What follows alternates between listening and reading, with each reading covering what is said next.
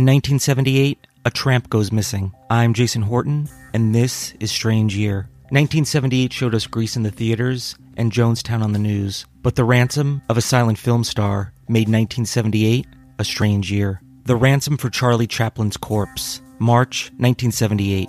Sir Charles Spencer Chaplin Jr., otherwise known as Charlie Chaplin, was a British actor, composer, and filmmaker who took to our screens and forever changed the history of film. He's most known for his on-screen persona, the Tramp, a character who often finds himself in comedic and slapstick situations. But the Tramp was also one of his last great characters in the silent film era. In a time filled with daring heroes and beautiful heroines, the Tramp appealed to the general public with his working-class background, and he quickly grew a huge following. Chaplin was able to hold on to silent film and the legacy the Tramp created, when so many other filmmakers had moved to film with dialogue, because by this point, his work had become so successful, he was able to co-found his own studio, giving him better control over the movies he produced. But when he did finally make the switch to the new medium, the first movie with dialogue he made was named The Great Dictator and was a satire of Adolf Hitler, and with that, Chaplin set the tone for how he meant to continue making movies. Chaplin's films and the man himself always made big waves, sometimes for his film's comedic value, sometimes for their political or social messages. But one thing you may not know about Charlie Chaplin is that he continued to make headlines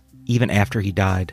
Chaplin's life had been filled with many ups and downs. His childhood was difficult, with his father being absent for most of it, and his mother struggling to make ends meet. From a young age, he started performing in an attempt to keep himself afloat and out of the workhouses. But it was through these performances that he was picked up by an agency that took him to America. It was in the States that he became the Charlie Chaplin we all know and love. But under the surface, Charlie Chaplin had his fair share of struggles. He married 4 times, and it was only his marriage to his 4th wife, Una, that would last. They had married in 1943, when Una was 18 years old, and Chaplin, 54, and they were still married when Charlie Chaplin was banned from re-entering the States, when he was accused of being a communist sympathizer. The couple and their 8 children moved to Switzerland, where they settled down, and it was here that Charlie Chaplin would live out the rest of his life. He died on Christmas Day 1977, and was buried in a cemetery near Lake Geneva, but just a few months later, in March 1978, his body was gone. More on that after this break. The police launched a 5-week investigation after Una received a ransom note demanding $600,000 for the return of her husband's body, but Una refused. She said that Chaplin would have found this whole thing ridiculous, and eventually, the police were able to track down the culprits behind the scheme.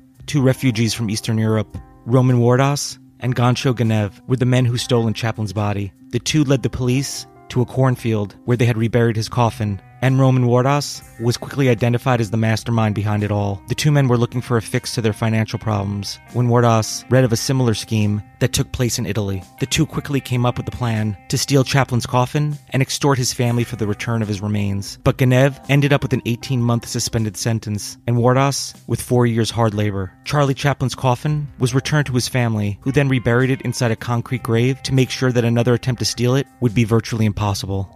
Thank you so much for listening, and I'll be back next time with another episode of Strange Year.